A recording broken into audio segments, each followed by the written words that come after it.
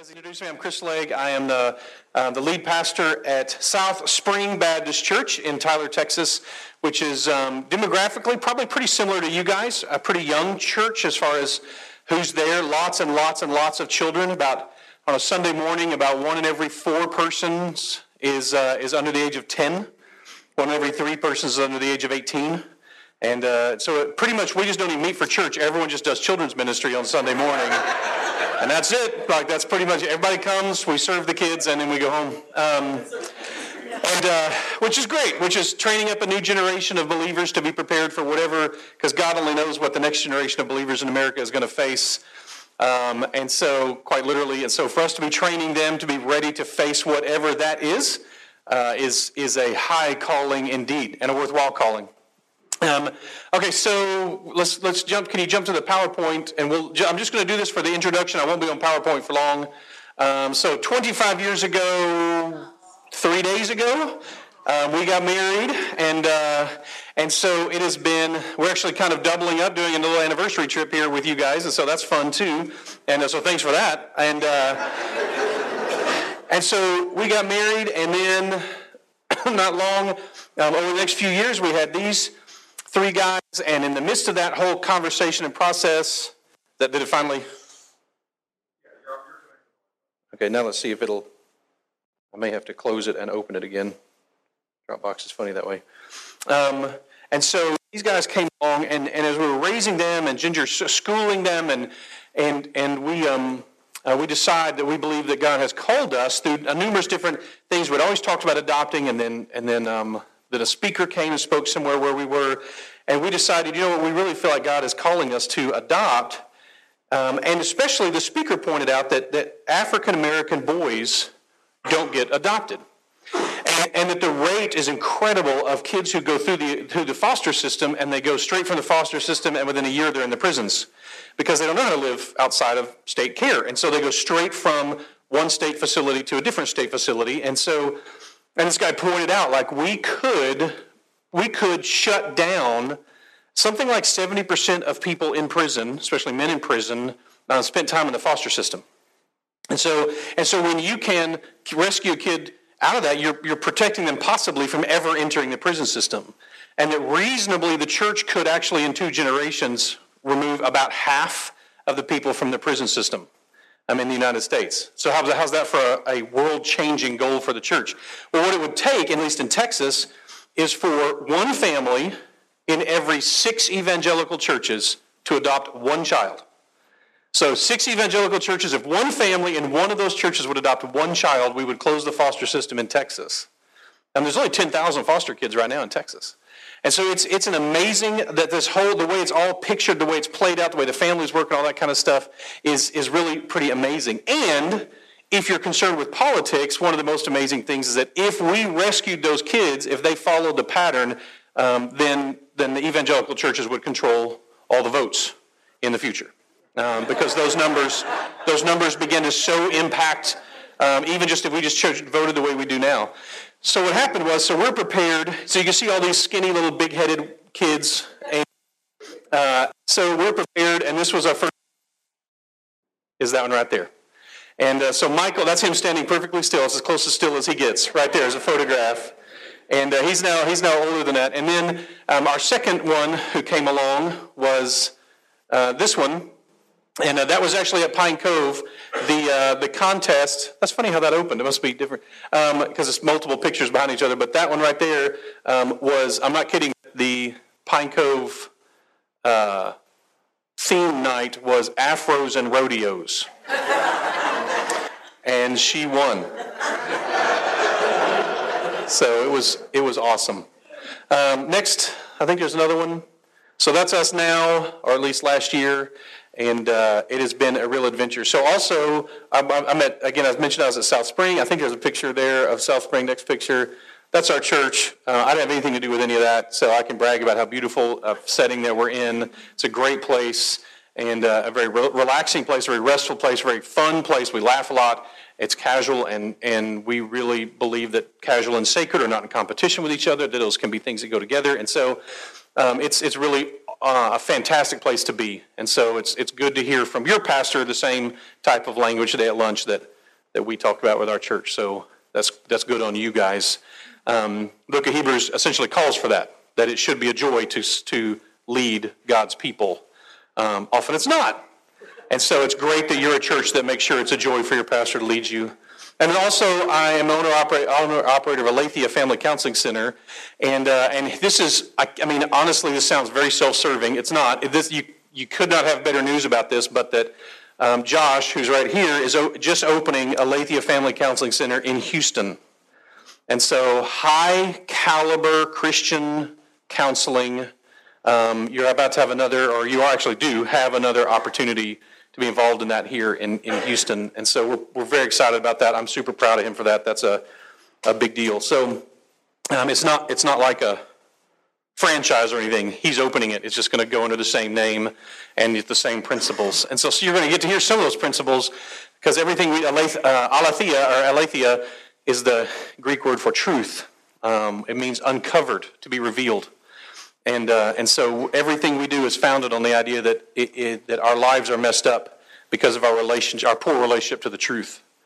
What's messing up our lives has to do with the way we are relating to the truth. And a lot of what I'm going to talk about tonight is going to fit in with that really well. So let me jump into this. In my mind, one of the greatest disappointments, I didn't ask Trent this question, but I'll be surprised if it's not this.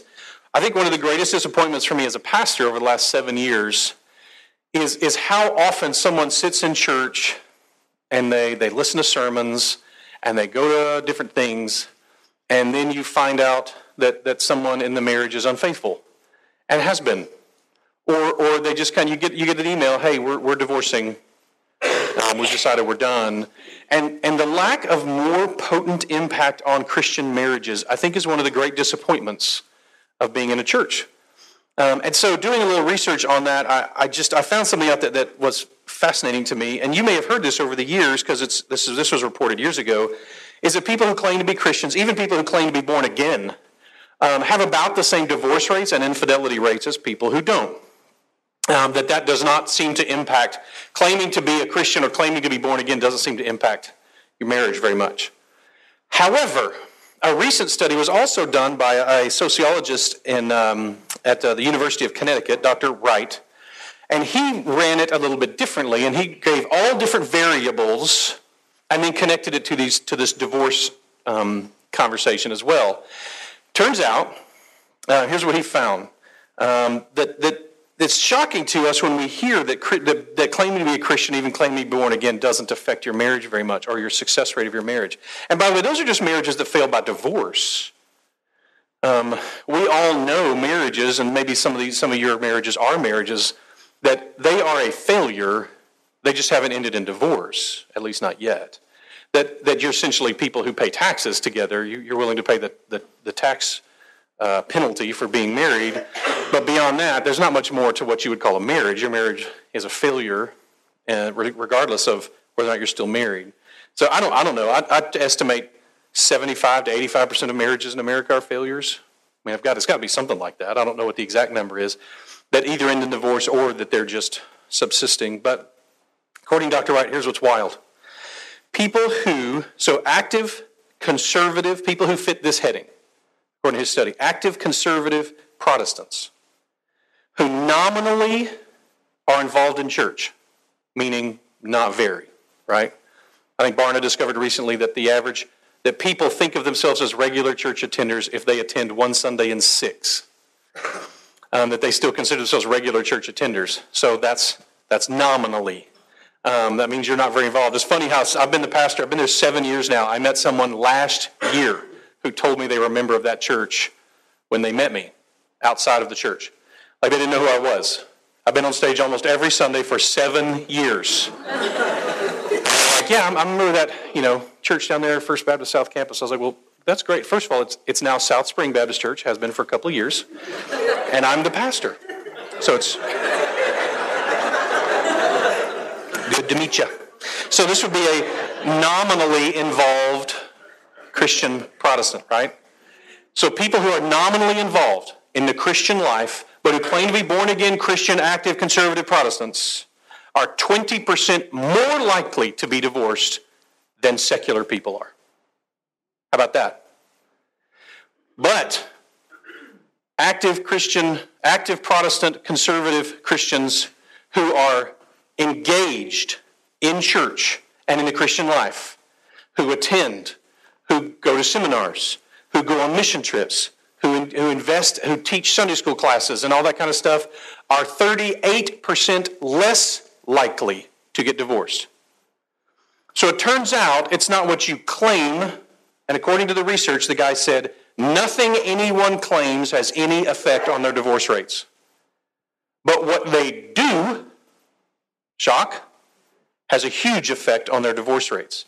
The only factor that caused a group of people to stand out in his research was whether they were actively involved in church, which gave them an almost 40% improvement over the others. That is massive. What it means is we have essentially found the solution to the marriage problems in the United States. If we can actually engage in this. Here's the part of the conclusion. Whether young or old, male or female, low income or not, those who said they were more religious reported higher average levels of commitment to their partners, higher levels of marriage satisfaction, less thinking and talking about divorce, and lower levels of negative interaction. These patterns held true when controlled for important variables such as income, education, age, and even first marriage. What happens is, the problem that we're dealing with is we have a difference between our orthodoxy, what we believe, and our orthopraxy, what we do. And this is what is creating. So tonight is largely going to be me laying down the groundworks for what truths we're missing and have been missing, and then tomorrow will be much more practically oriented. So I'm going to do a little bit of Apostle Paul tonight and a little bit of Apostle Peter tomorrow, and the difference between them, of course, is that Peter was married, Paul was not. And so Peter's talking about marriage is much more practical than Paul's. Paul's is much more theological. But I think there's a significant issue as we jump into this and begin to apply it. Here is what I consider the most practical advice about marriage, and it's not to drop names, but it's Jesus Christ. So Matthew 6, 19 through 21, and then he semi-repeats himself in Luke 12. But Matthew 6, 19 to 21, do not lay up for yourselves treasures on earth where moth and rust destroy and where thieves break in and steal, but lay up for yourselves treasures in heaven where neither moth nor rust destroys and where thieves not break in and steal. Here's the verse. For where your treasure is, there your heart will be also. The sister passage in Luke 12, fear not, little flock, for it is your Father's good pleasure to give you the kingdom. Sell your possessions, give to the needy. Provide yourself with money bags that do not grow old, with treasure in heavens that do not fail, where no thief approaches and no moth destroys. Verse 34, for where your treasure is, there your heart will be also. Now this is a powerful passage when it comes to marriage.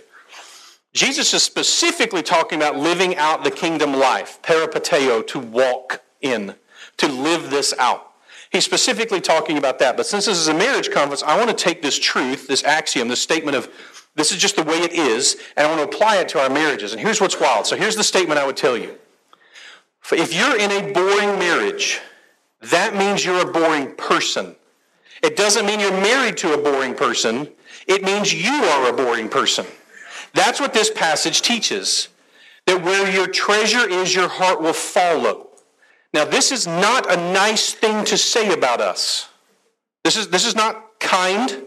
This is harsh language. You understand that Oprah would say the opposite, that any postmodern thinker would say, no, wherever your heart is, surely your treasure will follow that. And Jesus is slapping these people in the face and saying, that's not how it works. Sadly, you are such a mercenary race of beings that wherever you put your time and your intentionality and your strategy and your education and your money, your heart's going to follow that. So here's what's wild. We get to decide with 100% certainty where our hearts go, according to Jesus here. It follows the money. It follows our energy. It follows our treasure. Wherever we invest something, that's where our heart goes. So just an experience today. If you've not gotten to experience this, not to flood him with requests, but so Keith gave us a tour at NASA today. And so I grew up with a father who's a professor, forestry professor, parks and recreation. So I was telling these guys, like I've gotten to, over my whole life, we go to parks around the country, and my dad always had students who were there, and so we would get the tour that other people don't get. So we would get the non-tour tour, right? The one other people don't get to have. And so Keith spent decades working on the shuttles and doing work on the shuttles. So what you want to experience is what I got to experience, which was climbing up the little ladder into the cockpit of the shuttle mock-up with Keith. And getting to spend 10 or 15 minutes up there as he embraced his first love, right? Or maybe second behind Jesus, right? But this is just Keith talking about this. I mean, just the artistry of it, the care of it, the whatever. Getting to engage. This is a man who has invested thousands of hours in this, and you can see that his heart has followed that investment. And by the way, when you invest too much in worldly stuff, you're going to get your heart broken because they cancel the shuttle project, right? And so even to hear almost a little bit of grief in as he talked through, like that's a powerful thing when you get to embrace with what someone loves, where they have invested their treasure. When you get to see them engage with that is really neat. Jesus is here talking a bigger picture about the whole kingdom, but the principle is we need to make sure we're investing in the things we want our heart to follow. And so when someone comes into a counseling office and says, hey, I've fallen out of love with my wife. Well, first of all, let me just tell you, all the therapists we're just shocked and stunned, right, when that happens. Like, well, right, you're here. Right? We don't have many people who show up in the office and go like, man, we're just crazy about each other. That's right.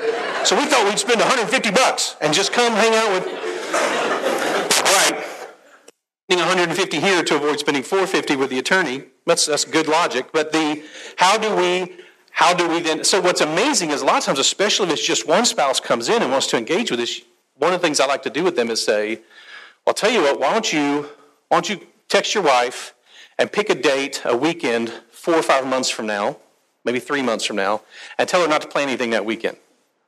And then you and I are going to plan a weekend for her. You're going to take her away for a weekend. We're going to plan that together. But you don't share any of this with her. All she has to do is mark it off. So we'll spend 6 hours, 7 hours planning this weekend, just in my office and then homework that he has outside. Guess what happens guess how he begins to feel about his wife as he plans this weekend away that she knows nothing about? What begins to happen is that you see his heart begin to grow more open to her. It's just this principle in action. He's now thinking about her. He's strategizing about her.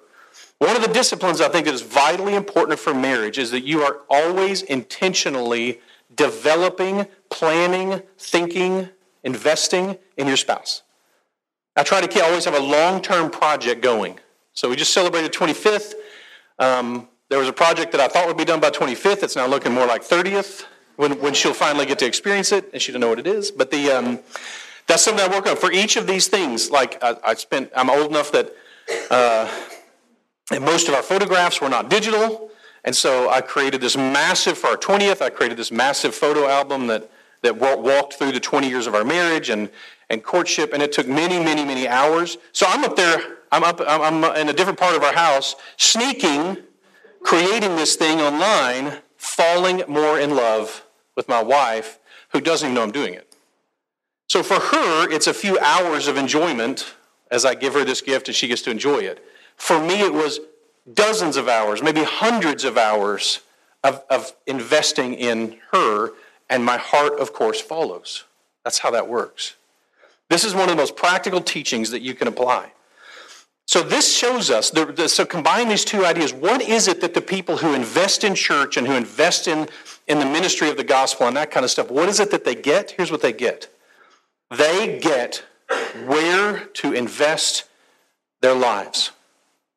And when you invest your lives, when you're good at finding things that are treasure to invest in, when you're good at investment, then those things, your heart follows those things, and that's going to include the marriage that God gave you. So if you invest in that person and you invest in that marriage, that's what we are supposed to get. One of the things that Jesus teaches us is where to spend our lives. When it comes to marriage, this principle is, are we investing? What's shocking to me is how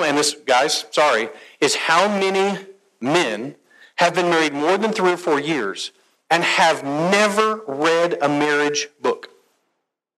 They've gone to hundreds of hours of CEUs for their career by then. I mean, they are a professional whatever, right? But they think that they need to do no preparation to be a father or a husband. And the good news is you own lots of marriage books. Your wife has bought them, read them, highlighted them, dog-eared them, given them to you for Father's Day, and they're on a shelf somewhere in your house. They can be intimidating. Now, there are also a lot of those, just so you know, also will warn you, a lot of the marriage books in Christian world, especially the older ones, they're terrible. And so you have to be very careful. I do recommend a few. So I do recommend Feldon's books. I think I have a very high opinion of those. Gottman's material is well-founded. Feldon's gets research and faith. Gottman's has a lot of research and some faith. And then if you just want philosophy or theology of marriage, Chan's new book is a great, not very practical, but it's dead on when it comes to theology of it. But a lot of the older books are actually honestly kind of dangerous because they weren't very well based on theology or scripture, and they were not at all based on research, and so some of them are pretty awful. But we can talk about that at Q&A later or something like that. But I just want to tell you, we have to invest in this. We have to be good at this. It's the hardest thing we do, and yet most people list it as the most important part of their life outside of their relationship to God. And yet so little energy, time, money is invested intentionally in this. So when Trent and I talked, I said, I think I want to focus in on the idea of an intentional marriage. Like, what are you doing with this marriage? How are you investing in? He liked that idea. So let me talk with you a little bit about, especially how many of you guys and girls are engineers? Like, do we have a bunch of engineers since I'm dealing with this close to NASA? Yeah, are engineers? Okay, about a dozen maybe, which is 10 times probably the national average in just any given population. So here we have the idea of you have to know what something is for. If you don't know what something is for, why it needs to exist, it's going to be really tough. My daughter, you guys will appreciate, my daughter just had one of those really tough, unjust moments at school where they had her, she's in physics, so they had her build a bridge, the bridge out of balsa wood or whatever. Everybody's done this who's ever taken physics for, I don't know, since probably Archimedes. They've been doing it for a long time. And so nowadays you get to go on YouTube and just see how to build one. That's just nice. But so the teacher made a mistake and said the whole thing had to be 2 grams, which of course is not realistic. It's more than one tiny piece of balsa wood, and so, or less than that. And so the teacher said, listen, don't worry about the weight. The mass doesn't matter. Just build it with the materials I gave you. So my daughter just was like, well, great. If the only task now is to support the weight and be a certain shape, and I can use limitless resources as long as it's what you gave me. So she used up all kinds of wood and had struts and additions, all kinds of stuff. And she gets it, and the teacher docked her 5 points for the mass. When the teacher said that the mass didn't matter. And so my daughter dealt with the injustice of wait, that doesn't make it, you said this. So here's the deal. We are abusing marriage in our culture because we don't know what marriage is for. Marriage isn't failing us. We are failing marriage as God designed it. So I want to share with you some of this concept, and this is kind of what I want to lay out tonight. First thing is this idea. So, for example, you don't have to turn there if you don't want to, but in Jeremiah 3, 6 through 9, listen to this. So, the Lord said to me in the days of the king of Josiah, have you seen what she did? That faithless one, Israel, how she went up on every high hill and under every green tree, and there played the whore? I get to do an Israel tour every other year. Take people to church to Israel. And when we stop at there'll be big spreading terebinth tree or an oak tree. And in the Old Testament, you found 2 populations under the terebinth tree, where it's nice and shady and there's breeze and that kind of stuff. It's either prophets or prostitutes.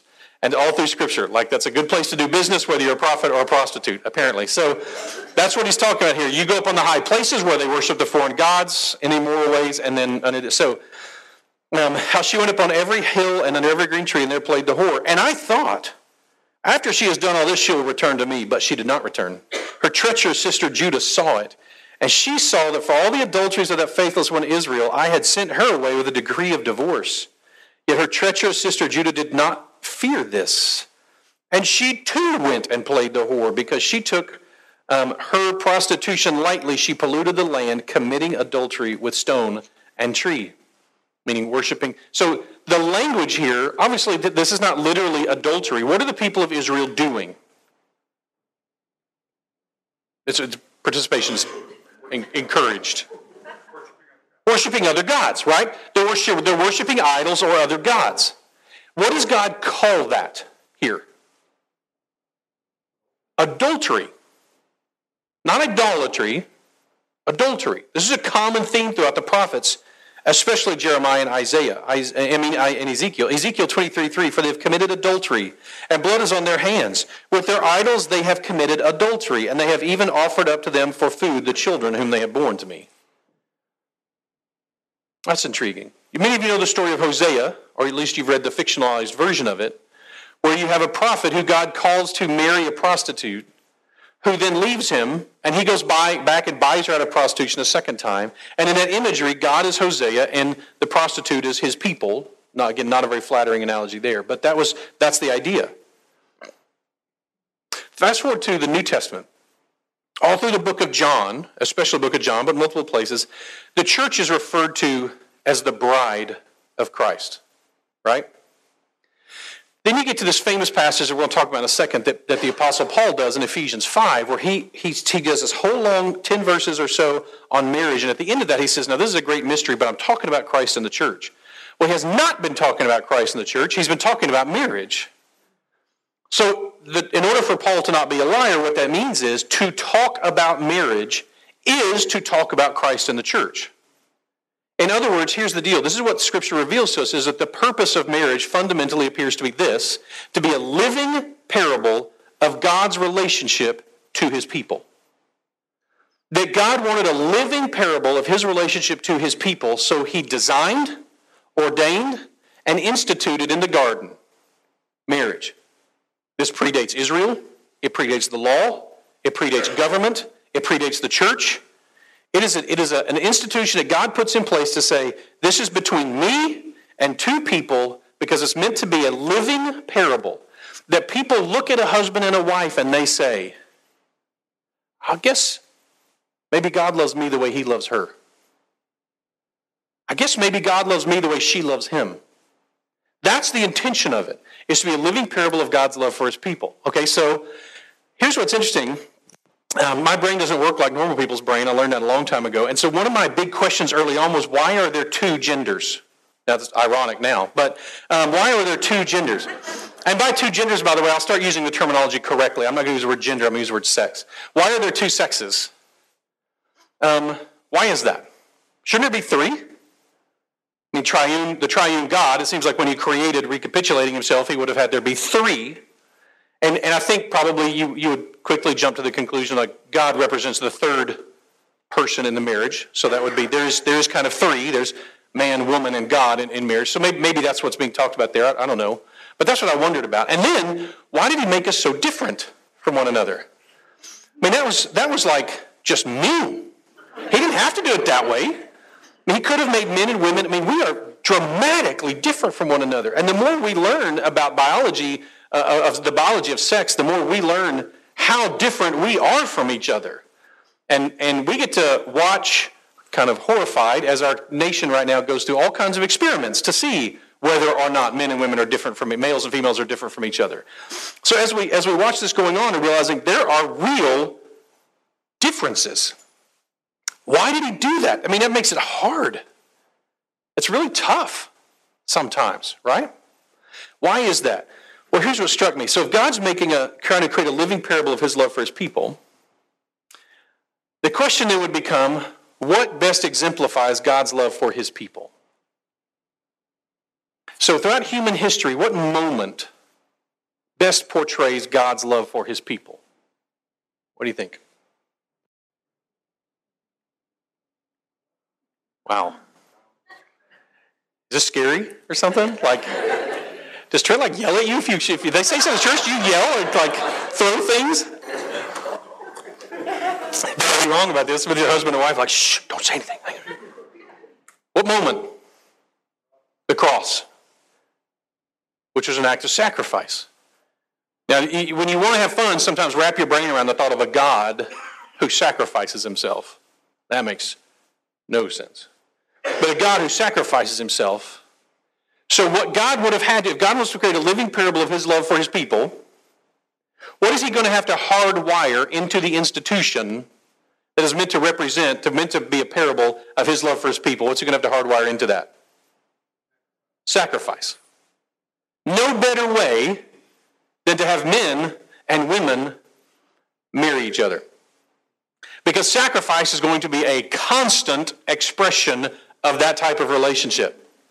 I did a wedding just last week, and I always say in the wedding, and this gets laughs every time, if you've been married more than a couple of years, you already have discovered that marriage is an awful way to get your needs and wants met. Like it really is pretty terrible at that. It's as if it was designed to be something where you got to spend the rest of your life sacrificing your needs and wants for somebody else's needs and wants. Almost like God set it up that way, right? Because he did. Because he wants to show his love for his people through the way we love each other, and that's pictured beautifully through sacrifice. He wants us to sacrifice for each other. And when people see that, it's not impressive, as Jesus says, it's not impressive to love someone who loves you well. What's impressive is when you can love someone who loves you poorly or who can't love you back. That's impressive to be. That's a testimony. And we all know that we all love poorly, right? That's a confession of the church. It should be like almost an every Sunday confession. The first thing we need to do is acknowledge the fact that we all love poorly. We're all terrible at this. It's why God didn't allow us to read each other's thoughts. Because it would be a nightmare train wreck all the time. We can't even look like we're loving well, and we're still not, right? We're flawed and frail in that way. So we get this Ephesians passage, and I want to talk through this Ephesians passage as a focus tonight. Ephesians 5. In fact, most of Ephesians, if you read through it, and I'm sure you guys know this, so I have to work through this because you're in a church where Scripture is taught and taught well. I'm not used to that type of audience, and so, but I'm gonna kind of do a background here, which many of you may know this. But so the Bible is not a textbook. It's also not a magic book. It doesn't chase away evil spirits because you own one. That doesn't do you any good. That's a jack-o'-lantern. You're thinking Halloween. It's the Bible. The Bible is, but it's also not a textbook. And so you have to understand it in the literature that it's in, and what's being written and who's writing it and that kind of stuff. And so I often will joke about, like, if I come home and Ginger has written a love poem for me, and it's stuck on the fridge. This love poem is stuck on the fridge, and I go and it says bread and coffee and milk, eggs, sandwich meat. And I'm going, what does this say about her love for me? She appreciates that I make money for her like that. That's the bread. She's talking about okay, so very quickly I'm going to reach all kind of absurd conclusions, right? Because I'm not reading this as the right form of speech, not the right type of literature. This is not a love letter, it's a grocery list, right? So if I read it as something that it isn't, I'm going to get in big trouble. And that's true of Scripture. You can't do that. And so when you get to Ephesians, most of Paul's letters, by the way, I think Paul is angry. I think we read them because it's the Bible, right? So it's sweet and gentle. Well, it's not. I mean, you read Galatians and Paul is pacing and pounding. I don't know who his scribe was for Galatians. I don't remember if we know that. But I mean, I think he's so mad he's maybe breaking things while he's verbalizing to the scribe, write this to the Galatians. Corinthians kind of is hit and miss, but Corinthians is like he's speaking to the little bus, right? These are the handicapped people. Like you guys aren't getting this at all. Like, what could you possibly be thinking when it comes to how could you? What you're so off on this? How do you not get this yet? How are you not? Wait, some of you are drunk, and others of you are dying for lack of food, and you're meeting together at church under those conditions. What? Like, it's just like, how are you not getting it? That's how Corinthians reads. There's this frustration, like, I'm about to give up on you people. What's wrong with you? Well, Ephesians reads like a hug. It's Paul's big warm hug to the Ephesians. So what we get in Ephesians is we kind of get Christianity 2.0.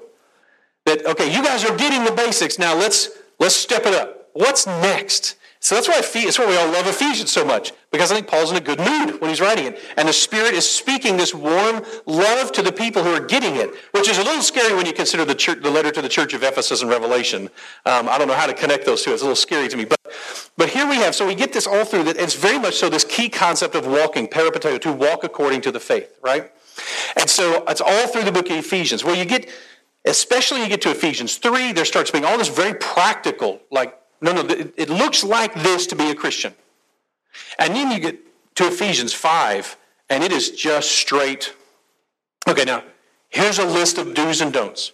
Here's some behaviors. And so just at the beginning, like Ephesians 5, therefore be imitators of God as beloved children, and walk in love, as Christ loved us and gave himself up for us, a fragrant offering and sacrifice to God. You go all the way down through this chapter. You get down to verse 15 again. Look carefully then how you walk, not as unwise but as wise, making the best use of the time because the days are evil. During this, you get instructions like this. Imitate God. Walk in love. Avoid the reputation of immorality. Avoid impurity. Avoid greed. Avoid filthiness. Avoid flippancy and coarse jokes. Give thanks. Be wise in your use of the time. Don't be drunk. Be filled with the Spirit. And then 5:21, let everyone submit to one another.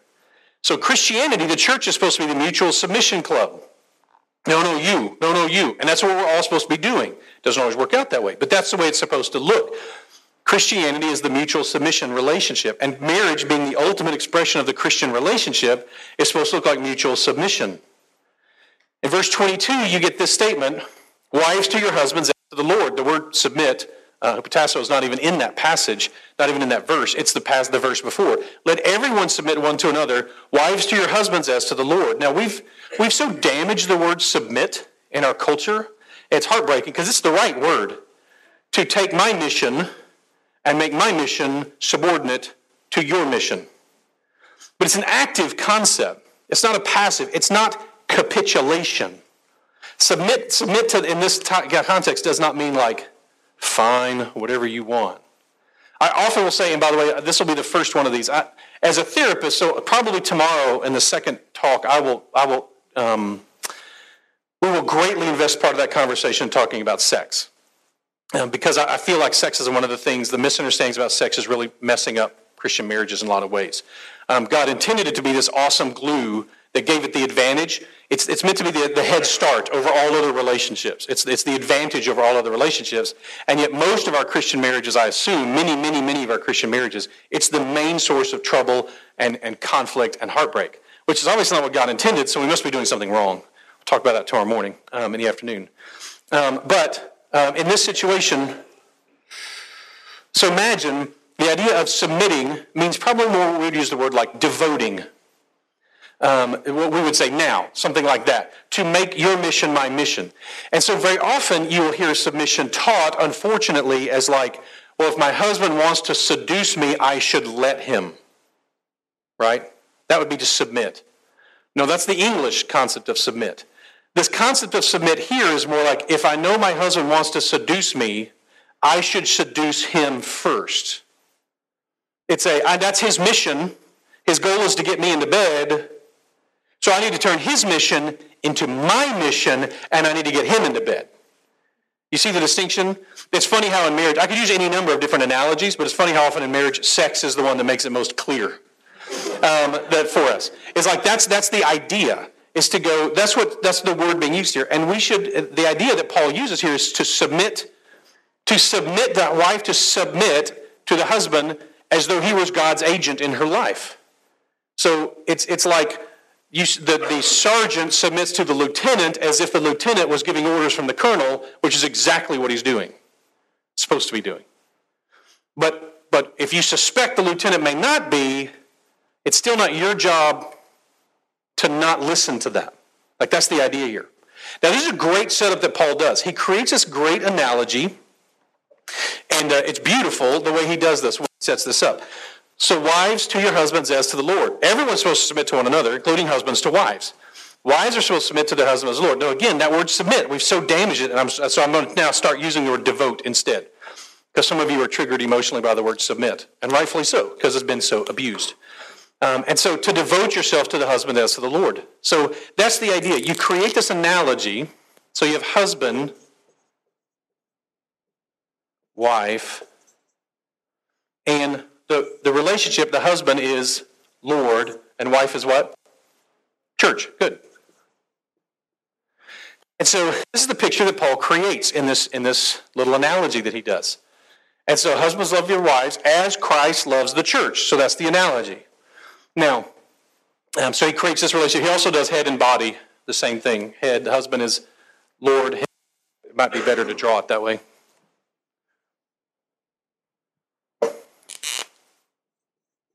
This doesn't mean the husband is the Lord. In the analogy, he represents the Lord.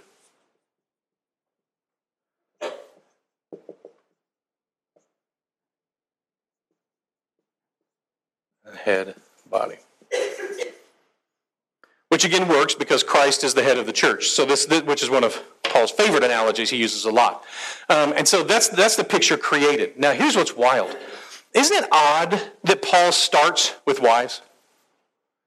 They're like, let everyone submit to one another. Wives to your husbands as to the Lord. I have no idea. It'll be great when we get to take a seminar on the book of Ephesians from Paul someday.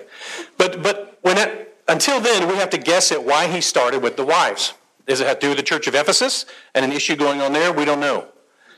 I think one possible reason is because Paul is throwing that out as a hook for the husbands. And so that the husbands hear that and they go, yeah, this is a good analogy. I like this analogy. This analogy where I'm kind of like God and she's kind of like the church. That'll work. Because then Paul springs the trap. So he goes, wives, to your husbands as to the Lord. And husbands, love your wives as Christ loved the church and gave himself up for her. So remember that whole crucifixion thing? Remember that whole being beaten to death and then nailed to something thing? It's really hard as a therapist when I have a Christian husband whining about his imperfect wife. Because I always just want to pull out a copy of The Passion and just show like the beating scene. Like, let's just enjoy this together for a minute. Let's watch this. So do you think you've gone this far yet? No? Then you're not obeying Scripture yet. Like you're not following through with what God has called you to do yet. This is on purpose. So is it hard to follow Jesus when you consider what he has done for us? I mean, when you consider what he's done, that he's a shepherd, and we just talked through John 10, this passage in John 10. John 10, I talked through a little section of it as though Jesus was doing a sales job. And I think maybe he partially is. Listen, you need to trade up shepherds. All you've got are these Pharisees, or even Pharisees. All you've got are each other. You need to trade up shepherds. Listen, you could keep these shepherds, but they're hirelings and worse, thieves. At worst, they're here to hurt you and destroy you. At best, they're just here until there's a problem, and then they're going to bail on you. So what you need is a shepherd who loves you, is willing to die for you, and is powerful enough to take back up his life. That's what you really want. What you want is someone who loves you enough to die for you and powerful enough to live again afterwards. That's what you want. He's saying, I'm that shepherd. You need to trade up. You need to leave the flock you're in and come to mine. You need to follow me instead. When I walk through singing and making noise, you need to get up and follow me to my words. That's the example that he's using. That's what we need. When you think of Christ in those terms, yes, is it going to cost you? Yeah, everything. But it's investing in the right thing. I think when as husbands, when we're following that example, surely it's going to be easier to follow us if our wives have a comprehension that we are carefully trying to follow the person above us. Like that makes it a lot easier to follow us. You may not even agree. I mean, there's going to be problems and conflict. There just is because, we're humans. Have you met us? We're not cool. We're hard people to get along with. We're hard to get along with ourselves, and somehow we think it's going to be easy to get along with each other. Man, welcome to that world. Here's what stood out to me one time when I was teaching through this. So, here's the if-then statement. If what? Then husbands should love their wives. What's the blank that Paul creates in Ephesians 5? If what? I should love Ginger. What do you think? What's the if-then statement? A little harder. And y'all were quiet on the easy ones, so I'm expecting you to really, really quiet here. No one's going to be willing to risk. I know? You know the answer, right? If what? Should the husband love his wife and sacrifice for her? If you look in this passage, so husbands should love their wives as what? As Christ loves the church. So if Christ loves the church, then I should love my wife and sacrifice for her. Right? Make sense? Right. This is a testimony. When I love my wife, it is a testimony, like a witness in a courtroom, that Christ loves the church. I'm convinced the reason that we lose so many kids when they go off to college from the church is not because of liberal professors. It's not because of alcohol and drugs. It is because their parents' marriage stinks. And we have created no witness for the relationship between Christ and the church in our homes. That the children see how badly we treat each other. They see how poorly we love each other. They see how arrogantly and pridefully we disregard God's teaching when it comes to marriage. And they go, yeah, no thanks. And they follow until another opportunity opens itself up, and college is sometimes the first time that opportunity shows up, and they go, oh, well, there's a different worldview. Maybe it's better than the one my parents modeled for me all those years. It's why some of you went through a stage of walking away from the church, is because if you go back, it's because your parents' marriage stunk. It's amazing to me. Of course it is, because listen, it works both ways. So I am giving a living parable of God's love for his church, and the people who see it most close to me, my wife, I mean, I can fake it for you, right? I've only got a few hours with you. I can even fake it for my church. I could fake it for them if I really needed to. I mean, eventually they'd see it. But short term, for a while, I could fake it. I can't fake it with Ginger. That's why it's hard to pray with her. Have you guys noticed that? How much harder it is to pray with your wife? I mean, you could call me up in front of 5 million Promise Keepers and be like, would you open in prayer? I'd be like, yeah. Pray every night with my wife. I'm trying to talk myself out of it all the time. I'm convinced that's because we have an enemy who doesn't care if I pray in front of 50,000 Promise Keepers, but he knows the power of praying with my wife. And I'm sitting here praying to my wife with someone who knows how arrogant I've been earlier that day, or how unkind or impatient I was just 45 minutes ago. And I feel like a hypocrite to pray with her, mostly because I'm a hypocrite. That's mainly why I feel like one sometimes. And so for her, that's harder. And so sometimes you before you pray, you go hey, are we okay? Before I pray, I need to. It creates that moment. But it's one thing we know to do. It's amazing how often in counseling, Christian wives, now I'm going to call you out here in a second too, but Christian wives will say, I wish my husband would lead me spiritually. And the husband goes I don't know what to do. How does lead her spiritually?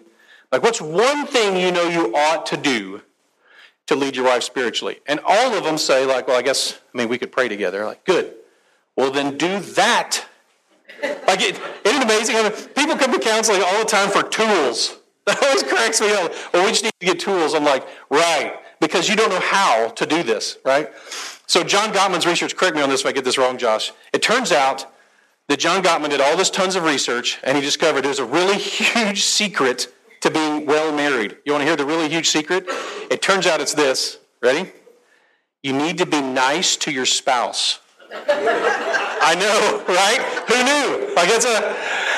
And in fact, if you're nice 5 times as often as you're not nice, so it doesn't matter if you're not nice, you just have to be just nice. 5 times as often as you're not nice, you're almost certainly in a good marriage. Yeah. It's too bad Jesus didn't comment on any of this stuff, right? 2,000 years ago. How about if you be a good neighbor? I have a marriage seminar that I do called Won't You Be My Neighbor? And all I do is, I'll mention a couple of them probably tomorrow. I just take a few of the neighboring passages, how to be a good neighbor, and I go what if you did this with your wife? As C.S. Lewis pointed out in Screw Tape Letters, it's easy to love a starving kid in Africa, right? You don't have to deal with them. They're probably a brat too, just like your kids are. They probably drive, right?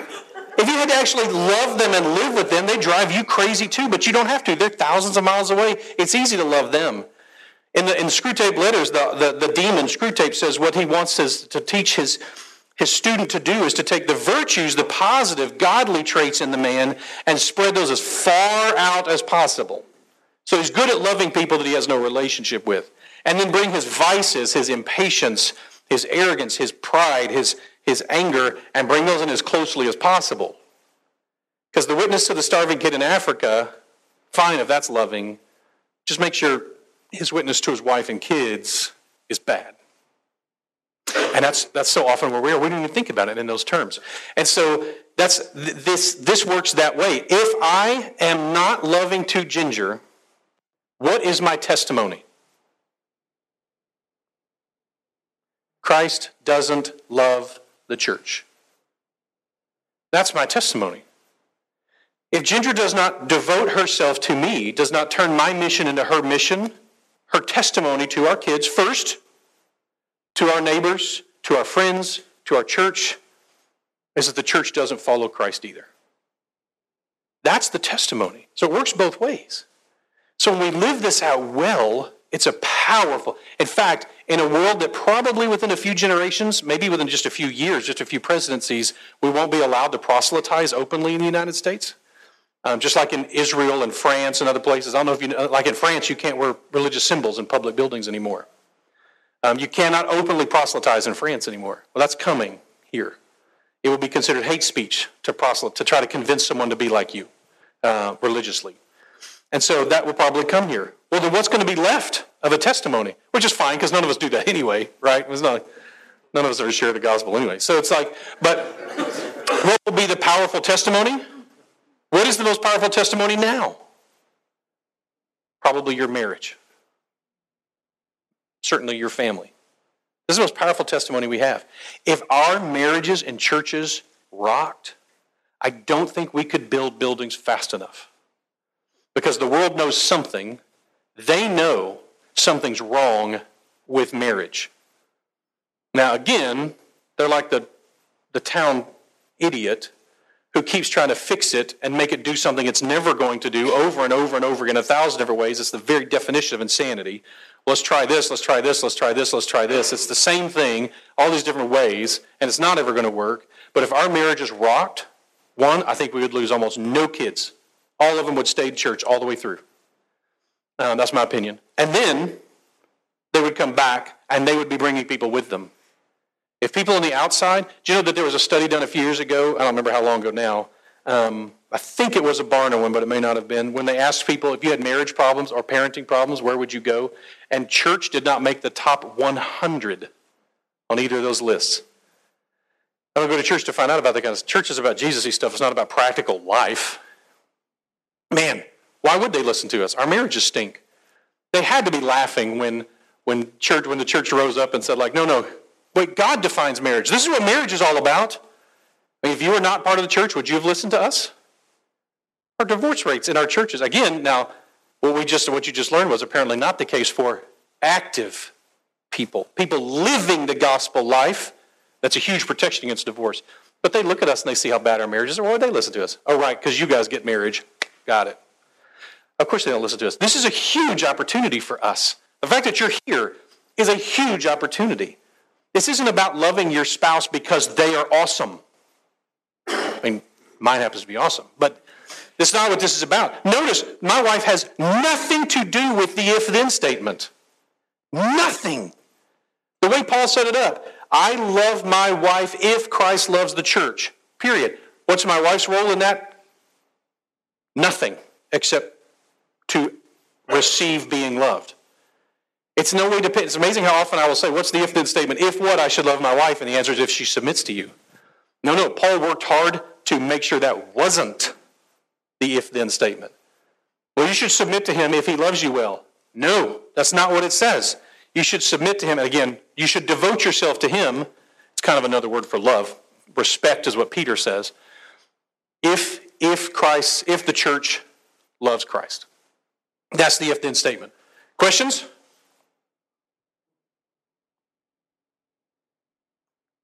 Good. As our good friend Friedrich Nietzsche said, when someone has a why, the how is usually not a problem. I hope that this so far has given you the why. That you now know what your marriage is supposed to do. Let it be a purpose statement, a mission statement of your marriage. That some young couple was going to come to you and ask you to teach them about marriage because they see how you relate to each other. That was a big moment the first time that happened with us. To have a couple we didn't know say, "Would you do premarital counseling with us not because you're a therapist, because we see how you treat each other in church." So that's a cool thing. I really want to encourage you to have that type of a heading. It's funny for us as men, especially how often we want to be the world-class engineer or the world-class teacher or the world-class doctor or whatever, but rarely does anyone lay out there this call. We should be a world-class husband.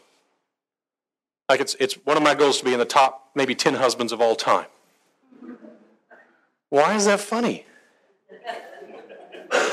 I think it's a great goal to have. Like I don't know how to compare, but I could at least be the best husband I know about. Like I could at least be watching for that, or I'd at least be like, yeah, I got you beat, I got you beat, I got you beat. Like, at least takes away Ginger's options, right? Like, I'd leave him, but like, where would I go? It doesn't get any better out there. All right, so none of this should surprise us. In one of my commentaries, I loved this commentary. So one of the commentaries I use is a guy named Barnes Notes. And Barnes Notes, at the end of this passage, here's what he writes. It follows then that a husband is in no danger of loving his wife too much. That's a great line. That's why he gets to write books. Like, that a husband is in no danger of loving his wife too much because Christ doesn't love the church too much. Like, it's not possible. He loves her with everything. And that's a great picture. So, the modern church is known for and defined by very often the blot, the wrinkle, and the defect. In that passage in Ephesians 5, it says that he is going to present us without those things. Newsflash, we're not going to take away the blots and the wrinkles from the church. Like we are the blots and the wrinkles of the church, right? That's us. He is going to purify that. Again, I love the picture of God being the one who creates the identity. The beauty of the church is created by the spouse. That's the idea here. That him investing in the church and sacrificing for the church is what makes her beautiful. That's what causes that. So that's not sure. Again, none of this should be surprising. The new commandment that Jesus says, I got tricked by this when I had somebody ask how many commandments there were, and I threw out 10, and he was like, wrong, 11, because Jesus added one. Like, dadgummit. So a new commandment I give you, that you love one another. Just as I have loved you, you should also love one another. Now, this next verse we have applied in church 1,000 times. You ever thought about this in regards to marriage? By this all people will know you are my disciples, if you love one another. Well, not a huge shock then that our marriage is a living parable of his love for his people, and that people, by our religion, to the degree they see us, love our spouse, especially our kids. Doesn't that make sense? How can that not be the case? We turn Jesus into a liar if that's not the case.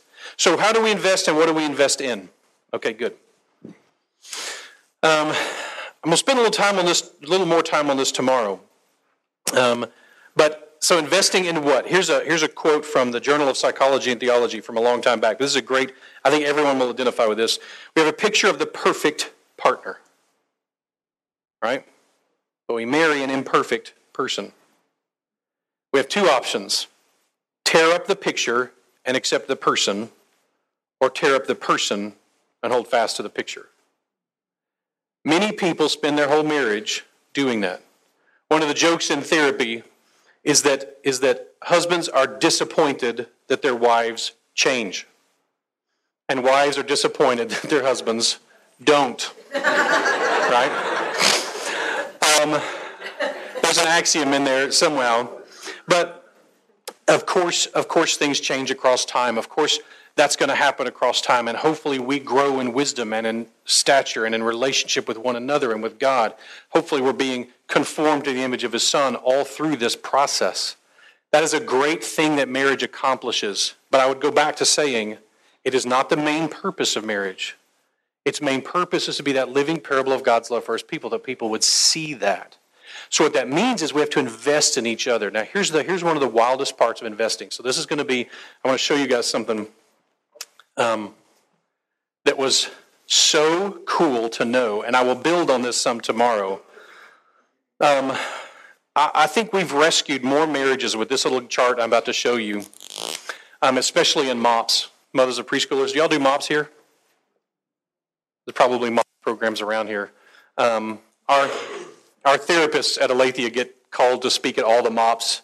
We just kind of populate all the MOPS speaking tour in Tyler. And there's like 20 of them in Tyler. So when you're a mother of preschooler, by definition, that means your marriage is in crisis. Okay? So this statistic is brilliant. And seeing this will rescue all kinds of things. Now, the reason I'm going to give this to you is because part of being married is knowing the other person, knowing them intimately. So let me take just a second to explain that word. I'm not using that word as a euphemism for sex. I'll say sex. I'm a therapist. And so intimacy means getting to know someone else's identity, knowing what's going on internally with them. How do they process things? What's going on inside of them? And so that's the melding of the two people. Here's a picture, especially for guys, this is a picture that may help you. Imagine your identity as an island, and what you're doing is you are walking her through the island. So you're the guide for your wife to your identity.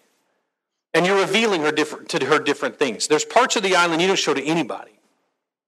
There's parts of the island you don't even show to her. That can be unhealthy, too enmeshed if everything is shared with everybody. That's not healthy. But there's parts of the island that only she gets to experience, hopefully, that no one else in the world gets to experience but her. For example, the sexual part of your island. And so that's how that's supposed to work, is that's the process. Is that you're walking her across the island to reveal to her, and she's doing the same for you. She's walking you, she's the guide for her identity. And you get to know her and understand how she works. Understand how he works. That's the idea. It's fascinating to watch, by the way, and both sexes do that very differently. It's one of the things that creates a lot of crisis for marriages, is how men share intimacy and how women share intimacy is so different from one another that it creates a lot of conflict. And you experience that very easily. But figure out why I was talking about intimacy. I'll get back to this, it'll come to me. So the idea here is with this, that you have this marriage satisfaction, that the how satisfied across time measurement. Do you might remember what I was talking about intimacy? You may work that back yet? Josh is usually good at that. He's working on it. And second, he'll go like, oh, you were saying this. Brain works. What's that? Preschool MOPS and prices? Yes. Good. No, I don't need it. There's no transition, then this is right. All right, so.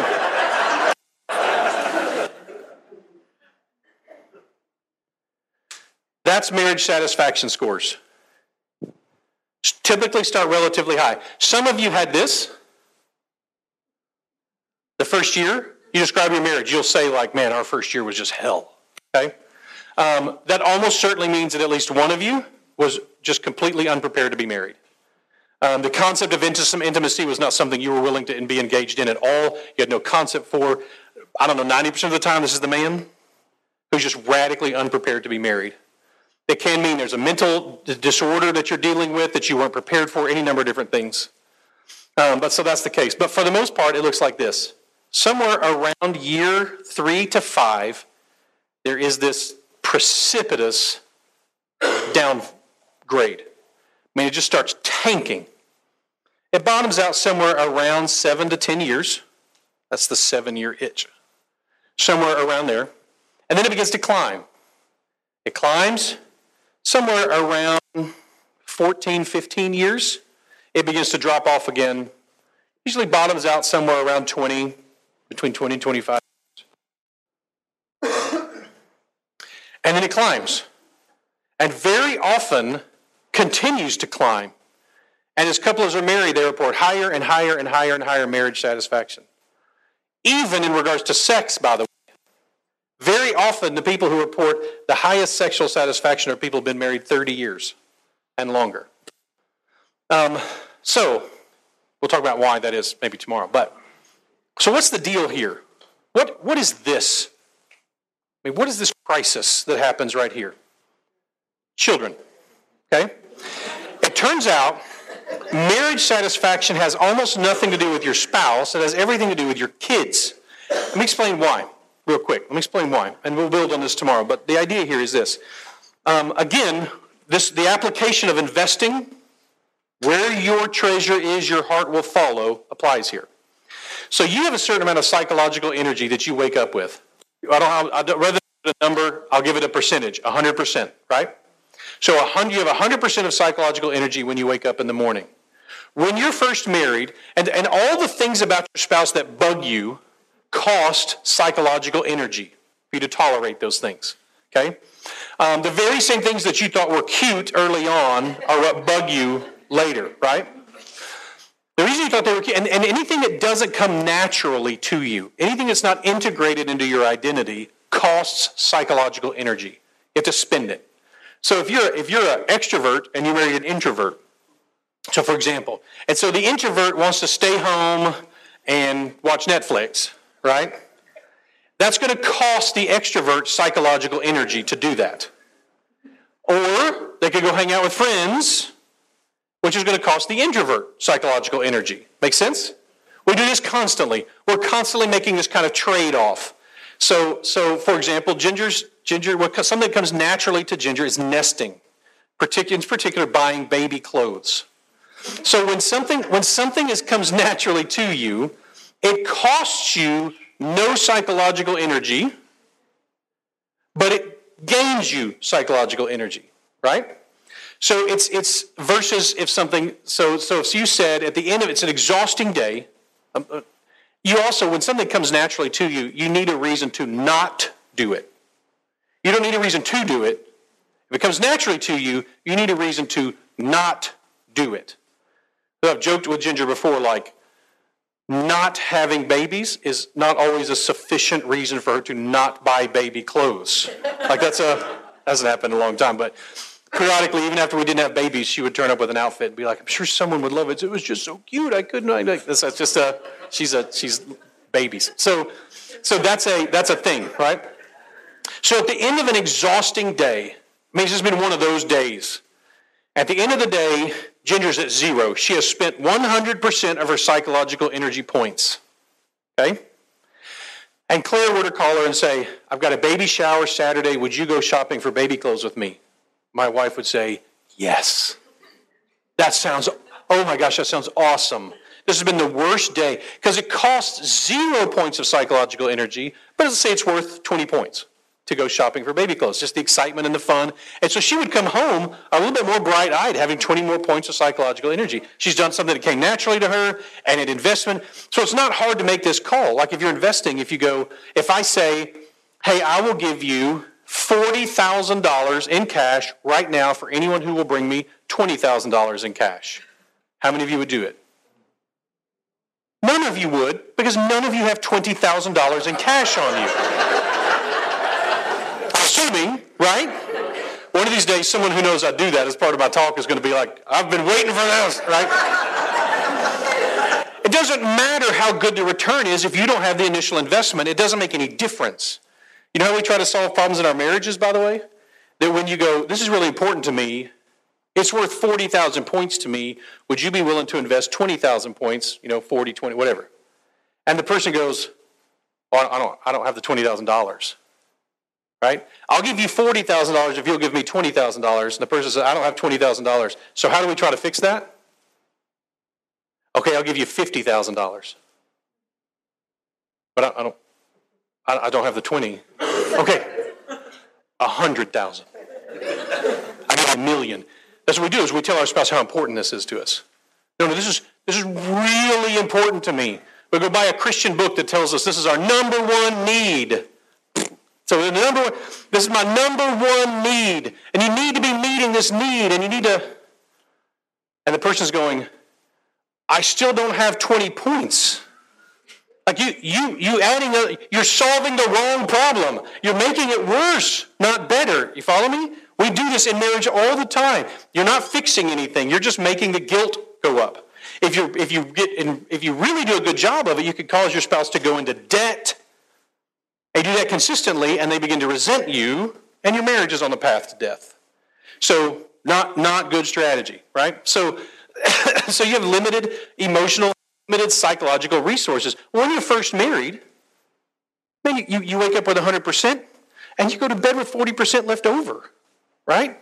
So if your spouse wants you to do something that doesn't come naturally to you, if Ginger goes, hey, you want to go shopping for baby clothes, which costs me 20 points to walk into a retail store, I go, sure.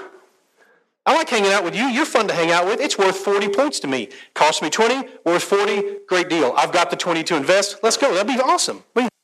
Fun. We flirt. It'll be great, right? But what happens if it's the end of an exhausting day and I am tapped out and I'm just fatigued? If Josh calls me and says, hey, there's a baby shower this weekend. I need to go buy some baby clothes. Would you go with me to buy baby clothes? I'm going to say, no, man. No. I'm not doing that. It was nice of you to invite me, but no, right?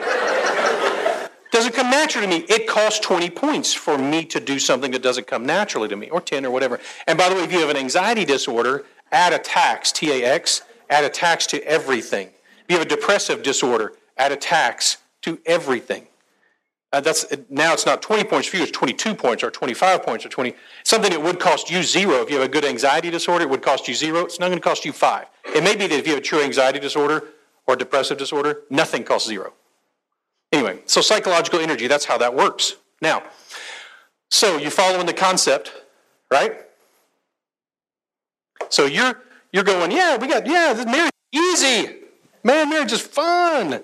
He wants to go party. Sure, I'm an introvert, but I've got points. We'll go party. She wants to hang out here at the home. Sure, we'll do that. We'll just put up with each other, tolerate each other's differences and quirks and weirdness and that kind of stuff because we have all these extra points, all the psychological energy. And then what happens? Baby born. And infants are vampires. They just suck the psychological energy out of you. And they're never done. They're never satiated. They're never slaked. They're never full. It's never like the baby doesn't eventually go like, no, I'm good. Y'all go do something. It's fine. The average parent loses 2 hours of sleep per night during the first year of a child's life. That's both parents. That's average. You have a high needs kid or a colicky kid or something like that, or you have a spouse that doesn't help. You crank that up. You done the math yet? 720 hours of sleep lost. 730 hours of sleep? 730 hours of sleep lost. 100 nights of 7 hours of sleep. Almost a third of your sleep. This just gets worse every time I do a new statistic with it, right? So what happens is, year 1, all that sleep's gone. And sleep's just one small part of it, but sleep greatly affects our psychological energy you wake up with the next day. Greatly. We know that. We torture people with sleep deprivation. So that's one. Then what happens is you go year 2, it gets a little bit better. Year 2's bad, but better than year 1. Year 3's better than year 2, and then you have another baby. And you go back. And year 4, by the way, they're still not done stealing sleep from you at year 4, and now you have a baby also, or whatever it happens to be, whatever the timing of it is. So what starts the up curve then? Somewhere around year 7, year 8, year 9, it starts an up curve. What is that? For some, it's often at school, right? And somebody else gets sucked dry for a change, right? Your teacher, you sucked dry by your kids, and then you get sucked dry all day, and then you get sucked, right? Yes. Okay? That's why we pay you so much. Right? Anyway, sorry. Too soon. What else is it? Because it starts sooner than that. It starts when the child is 2 or 3 years old, 3 or 4 years old. It starts improving. Why? They become a little more independent. Yeah, you get a little more sleep. They can make their own breakfast in the morning. That's like a raise. You don't have to spoon feed them. That's a raise. That was one of my jobs, was to do a lot of the spoon feeding at a certain point. By the way, I've decided I cannot spoon feed without mirroring. Can any of y'all not do that? Like I can't do it. Like I literally lack the capacity to do it. Like I would get like, anyway. I'm so glad those days are done, at least for till their grandkids, and then I can send them away. But that's what happens. You start gaining some psychological energy, right? Start getting back. So what happens here? What happens at that 15 to 17 year mark to cause it to drop back off again? Teenagers. Because they are psychological vampires, just like babies are.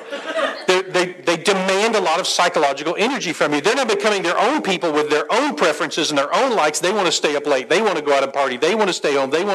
And so they're becoming their own people. So now you've got to tolerate not only your spouse, who is wired differently from you, but now you have to tolerate the spouse and the teenager, who is also wired differently from you. And teenagers are brain damaged. I'm not going to...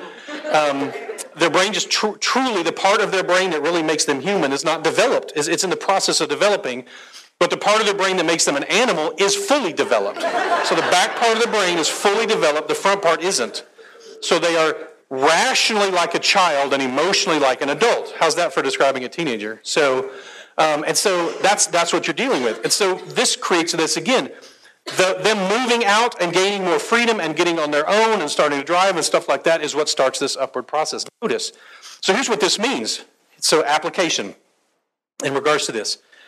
If you want your marriage to make it through these tough times, you will have to intentionally invest in your marriage because it will no longer come naturally.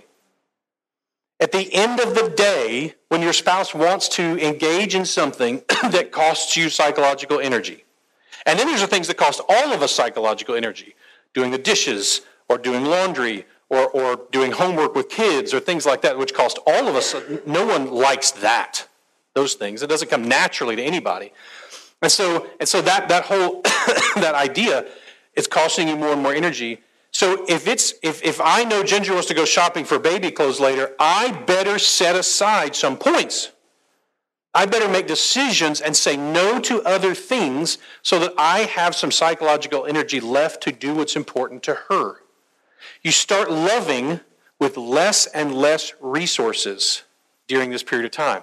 And by the way, we have a 6-year-old, right, about here, and a 20-year-old here, and 3 kids in between. So we're like doing this. It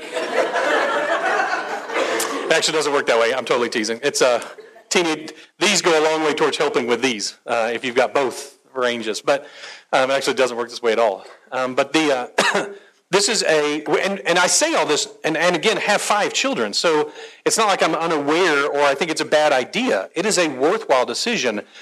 But understand, if you don't schedule setting aside those points of energy, if you don't discipline yourself to do the things that bring psychological energy into your life, and here's the coolest one, if you don't invest your treasure in your spouse, it will all get gobbled up by your children, your career, and your social media. All of it. There's no such thing as energy left on the table for people who have been married more than a few years. All of it goes every day. So if you can't say like, well, back here it was easy. We just kind of made it up as we went. So we went on our 20th. We went to a house in Michigan that some family friends owned, and for 4 days went up there without our kids for our 20th anniversary. We scheduled nothing. Just for 4 days, right? And we slept between 12 and 16 hours a day for 4 days. I'm not even close to exaggerating. Like it was wild. Have you noticed that when you get away with your spouse, somewhere around the 2nd or 3rd day, you remember why you married them? It's like, I actually kind of sometimes enjoy this person. Like this is This is fun. We can have a good time. And that emotion that happens is because you're back to this stage where you don't have all these people just grabbing hold of your psychological energy. The only way, if you love something in today's world, if you love something, you better schedule it and you better invest your treasure there. Because if you don't, it won't happen. I mean, this is a universal experience now. Every single one of you have said some version of, you know what, I'm going to give you some of mine. I want to be going on a walk with our teenage daughter at least once a week. And how hard would that be? Just going to walk with her once a week. And then 4 months go by, and we've not walked. You know, I need to go work out. I need to go work out a couple times a week at least. And then 3 years go by, still not done it, right? Like we experience this. But if you put it on your calendar and you schedule it, then somehow that makes it happen. Because that's a version of investing treasure. You go, this time is set aside for this. This energy is set aside for this. This money is set aside for this. Anything that you're not intentionally investing treasure in, your heart will wander away from it. Now, we're talking about marriage. Jesus is talking bigger picture than just marriage. He's talking about the kingdom of heaven. I do believe investing in marriage is investing in the kingdom of heaven. But notice, going back all the way back to the beginning of the talk, that study, people who invest in the kingdom of heaven, it turns out their marriages last. Because when you invest in something, your heart stays there. I'm going to say this Sunday or next Sunday probably, Ginger fundamentally does not put up with me or love me because of me. Fundamentally, she puts up with me and loves me because of her devotion to Christ. I can't earn that from her, and she can't earn that from me. How could you earn a life from somebody else? You can't do that. But Christ can call on us to do that, and we can in obedience to him. It's an eye-opening thing when you realize you will not answer to your spouse at judgment. That's not who you answer to. It's not her ministry that I'm fulfilling. It's his ministry to her. And that's a big difference. It sets us free, though. Then, because Christ is so graceful, we can risk and go crazy. So I'm going to close with this thought. This tonight. And we should have plenty of time for Q&A tomorrow, too, and whatever. I don't know what y'all's... I need to be done about 8:30, right? In just a couple minutes? I mean, the kids, people working with the kids have a certain... 9 is their time limit? Oh, so there would be time maybe for some... Okay. So be thinking. There's probably some time here in a minute if you want to ask questions. Because I want to end on this consideration. Now, here's what's cool. One of the cool things about God. So I've portrayed this through the lens of the sacrifice and the discipline and the making the decisions to invest. But now I want to show you the hedonistic side of God. So this is not a very good sales job for marriage until I add in this piece. And so Ginger and I talked about this many, many years ago, this picture. So let me ask this first. Which is better? To pay someone to scratch your back, or to ask, presuming someone who you want touching you, to pay someone to scratch your back, or to ask someone to scratch your back and they scratch your back? Which is better? Asking. Request is better than a purchase. Which is better? To ask for someone to scratch your back, or for someone to just start scratching your back without you even asking? The second one, right? Yeah, that's like a highlight in life when you get. So this was I think, I haven't got to study it cross-culturally, but I think probably it is a cross-cultural human experience that gifts are better than requests, and requests are better than purchases, emotionally. So anytime we ever say we want anything, what we mean is we want someone to give it to us. So if I say, I want a new truck, what I mean is I want one of you to catch the hint and just give me a truck, right? Just give me one, right? I'm willing to ask for it, and if necessary, I guess I'll pay for it, right? That's what we mean about everything. Everything. Follow? Now watch this. So let's say that my wife's favorite drink is Diet Coke with lime. right? Which they've now discontinued. Diet Coke with ginger and lime, right? Ginger and lime now. Um, so I hate diet drinks. Like I feel like I've fallen into a chemical spill every time I take a sip of one. It's just like, oh, wow, that's so foul. That's what turned me into that Joker or something like this. So I can't stand them. So I like, although I don't ever drink it anymore because I like root beer, right? I think all different flavors of root beer are fun, all that kind of stuff. I'm a sugar addict, so that's part of that. And so Ginger does not like root beer very much. Too sweet, too harsh, too whatever. So when I go to the fridge, if I say, I want an ice cold root beer in the fridge, what do I mean? I just want it there. I want it to magically appear there. I want someone to gift me with root beer in the fridge, right? So if I come in and I'm tired, what's the one way to make sure that I cannot experience my root beer as a gift? What's the one way to make sure that I cannot get root beer as a gift? Buy it myself, right? That's the one way to guarantee it. So imagine in a marriage, metaphorically, pick whatever, metaphorically, that my job, I only have enough money to buy one drink to put in the fridge. So if marriage is a living parable of God's love for his people, and God's love for his people is best described or defined by sacrifice, then what one drink am I going to put in the fridge? Diet Coke with lime. That's right. Which I, by the way, hate. So the minute I choose to spend, I only have enough resources, so metaphorically, happens all the time, especially when you have kids, sometimes you only have enough resources for one thing.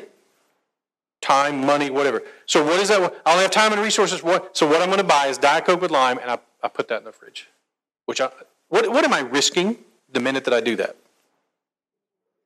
That's all will be in the fridge next time I go. Right? That's what I'm risking. And let's be honest, am I risking it? No, it's guaranteed that sometimes that's going to happen. Right? Guaranteed. So, but notice what happens if both of us are living out God's design for marriage. Those of you who are engineers, the idea of trying to design a system that only works if you don't try to make it work. This requires a godlike intellect. That only by seeking to sacrifice can I get what I actually want. Only by sacrifice. This is an incredible picture. So that I go to the fridge. So if I'm doing my job, and metaphorically speaking, I am making sure the fridge is stocked with Diet Coke.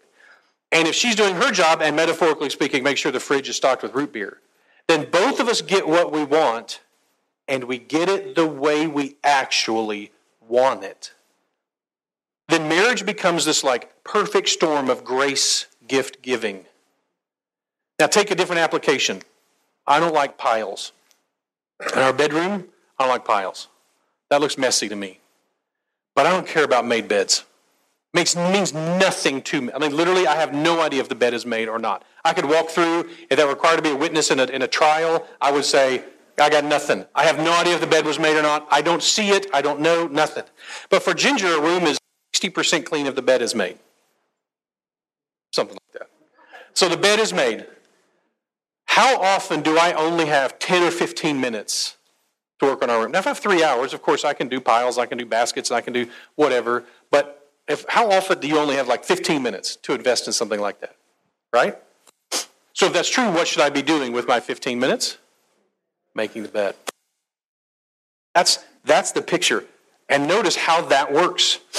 God created a hedonistic opportunity in marriage, a pleasure-loving, where God says, I'm not only going to give you what you want, but I'm going to give it to you the way you want it, but only if you don't seek it.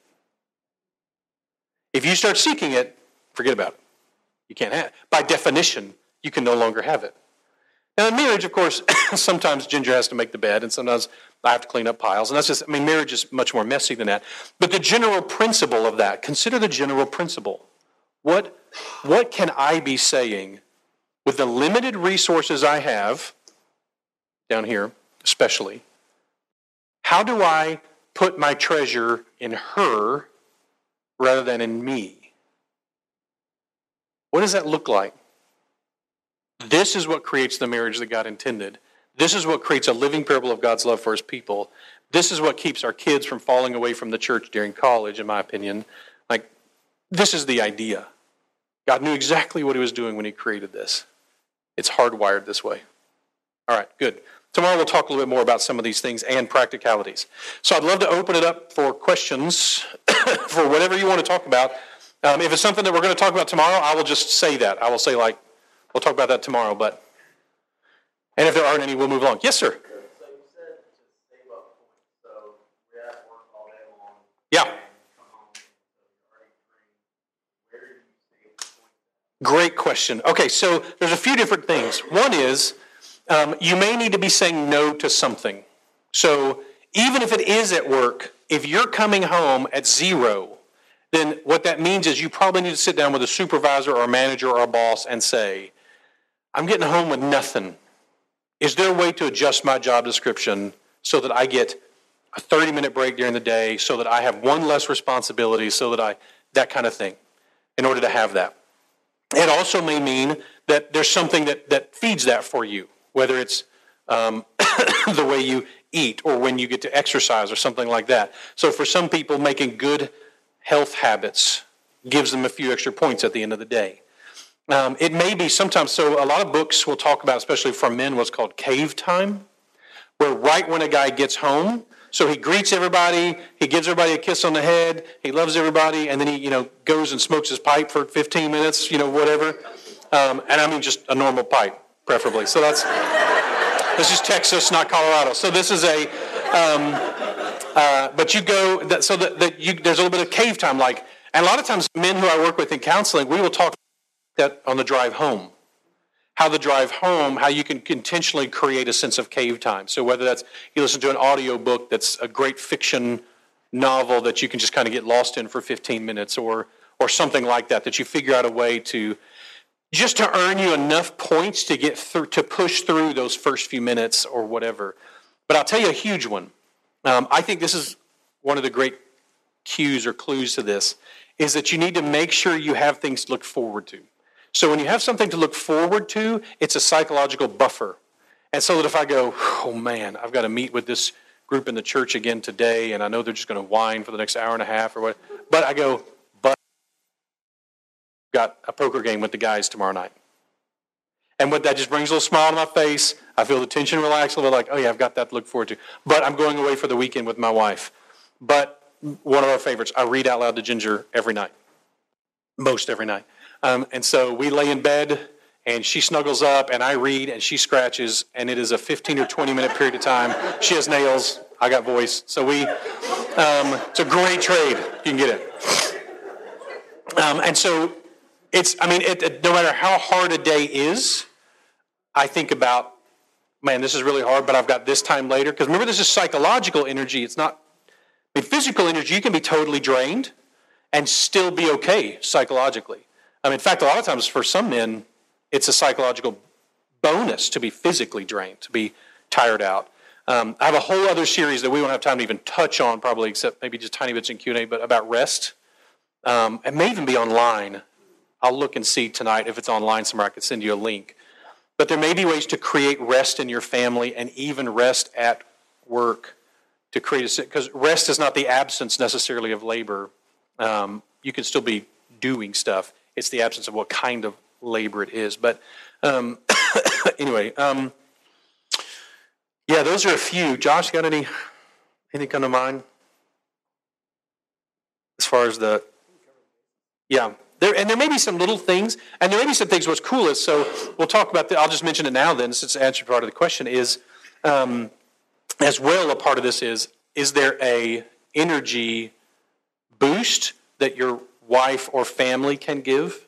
And so you'll hear sometimes pastors joke about like how sex starts in the kitchen, that by doing the dishes, like that's the ultimate form of foreplay is for a man to do the dishes. Although now it's like, historically no man has ever been shot by his wife while doing the dishes. Anyway. But so it's easy, natural, we'll talk about why, but it's natural for a man to think of that as some type of exchange. Like, oh, so if I do the dishes, then she's going to want to have sex later. Like, no. What you're doing is you're purchasing for her. You're taking something off of her plate so that if she wants to engage sexually, she can without going into debt. Well, the same thing works the opposite direction. There may be some things for you. Coming and going in a little bit. It's probably just the connection points. But there may be something for you, small little simple thing that your wife or family or somebody else can do that reserves some points for you. And that's just a conversation to look at. What are those type of things? Because you may not even know what they are yet. But there may be little things like that. And so this isn't some kind of weird codependent, like I've got to make everything right for him so that he's not in a, terrible mood. This is something small I can do that will help him have a little extra energy that, by the way, he may want to invest in me later. And that's okay. In marriage, that type of giving is totally called for. So those are just some ideas to throw out there to you that you might try to figure out some of those. But those of us who are bosses, like I'm a firm believer in people being able to come to us and say, when I'm leaving, I'm getting home with nothing. Like, can we strategize how to help make that not happen? And a lot of times, your boss may not be open to that at all, but it's amazing how many bosses get that. And if you are the boss, if you're running your own business, then you have no one to blame but yourself, right? So that was part of my move from when I did private practice the first time into a ministry setting, was because I was starting to see, I was making $60 profit an hour as a therapist. And so I started being psychologically seeing like a 2-hour date as costing $150. $60 for the 2 hours each, that's $120, plus $30 for the date. This is a $150 date. That is not healthy. And so I had to change the way I thought and psychologically do that. Vacations were just impossible for me. Like a week away, man, look at all the money. I'm literally watching a meter run in my brain. That's unhealthy. So I got to go work at Pine Cove, where I got to be an executive. So when I came back to doing private practice work, I wrote myself an executive job description. I was the boss. So 36 weeks of time off. That seems a little high. 36 days. 36 days of time off. It's a good job if you can get it. Being a senator, yeah, exactly. Senator or congressperson. All right, so good. Other questions? We'll do another one or two if you have them. Yes, sir. Are there things we do or habits we have that cause us to wake up with less than 100% of our points? Sure. By definition, it's 100%, but what you could be. By the way, let me come back to, do you guys have anything to add to that last one? Ginger or Claire, do you have anything to, like about the coming home with no points? Yeah. I'll tell you, we went through a phase when I was leaving a company during a layoff, and I will tell you this, one of the greatest sources of psychological energy from me was the fact that Ginger communicated clearly to me, regularly to me, how proud she was of me in the midst of that crisis. And there's very little more powerful to a man than to know his wife is proud of him. It's unreal how powerful that. It's amazing to me that there's all this controversy about who has the power between the sexes.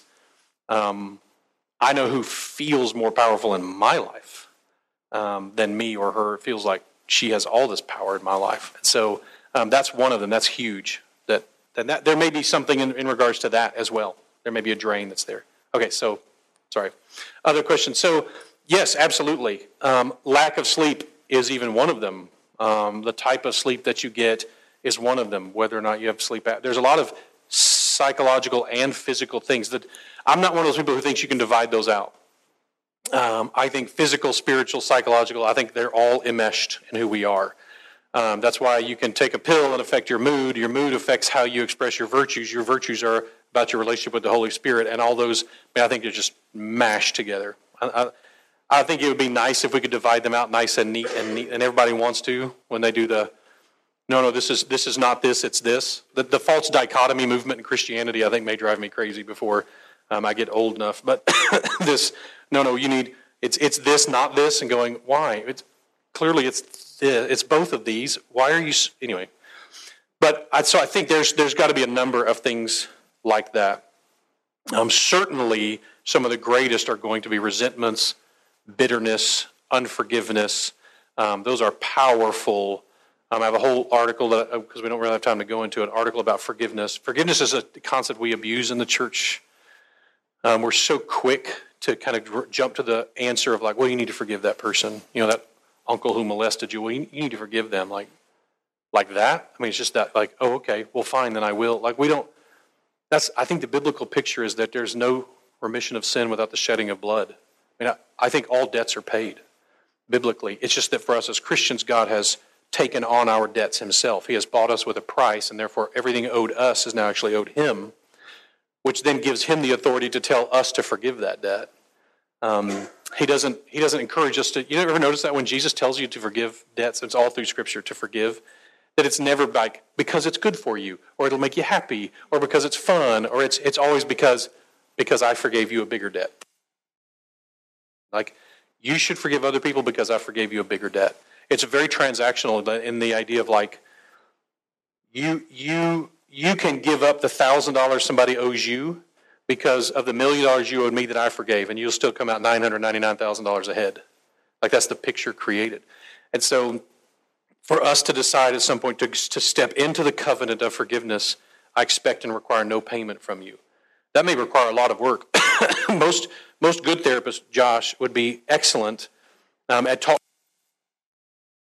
forgiveness from your childhood and for other things that is affecting your psychological energy. That's an example of one.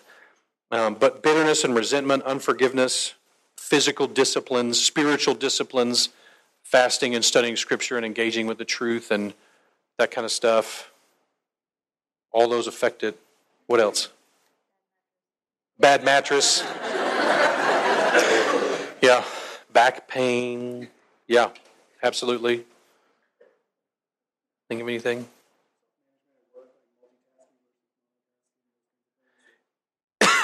Yep. That's a great, so as Josh is saying, when we go into psychological debt in other places in life, so when you are living in psychological debt, one of the concepts of rest is the idea of margin.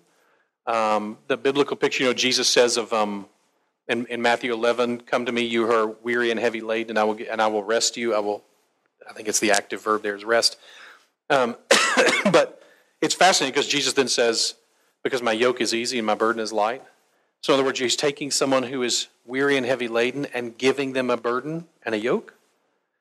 So the only way that makes any sense if what that means is he is replacing your current burdens and yokes. And so a lot of times psychologically, one of the reasons therapy can give people a much better whole expression of their psychological energy is because they learn how to take the lies, the yokes, the burdens that aren't theirs. They're their wife or their husband's burdens and yokes. They're their mom and dad's burden and yokes. They're the culture's burdens and yokes. And to toss them, and then to only carry the ones that Christ gives. The picture there, I've heard, people get carried away with Jesus' analogies sometimes, but all the time we do. But, it's very likely that the concept of easy there means it actually fits versus a bad-fitting yoke which will kill you, rub you to death. So there's a lot there. I would encourage somebody at the individual level, and this isn't just because I have a therapy office, but if you don't have that, if you're not engaging with that, if you're not experiencing 100% of what you think you should be experiencing, therapy can be a great way at the individual level of spotting that. What is it in your life? What lie you're believing? What truth have you forgotten? What habits have you formed? Whatever that are costing you. And then like we talked about with depression and anxiety and things like that, those always suck that there. So, good. Probably to wrap up if we're supposed to be done about 9.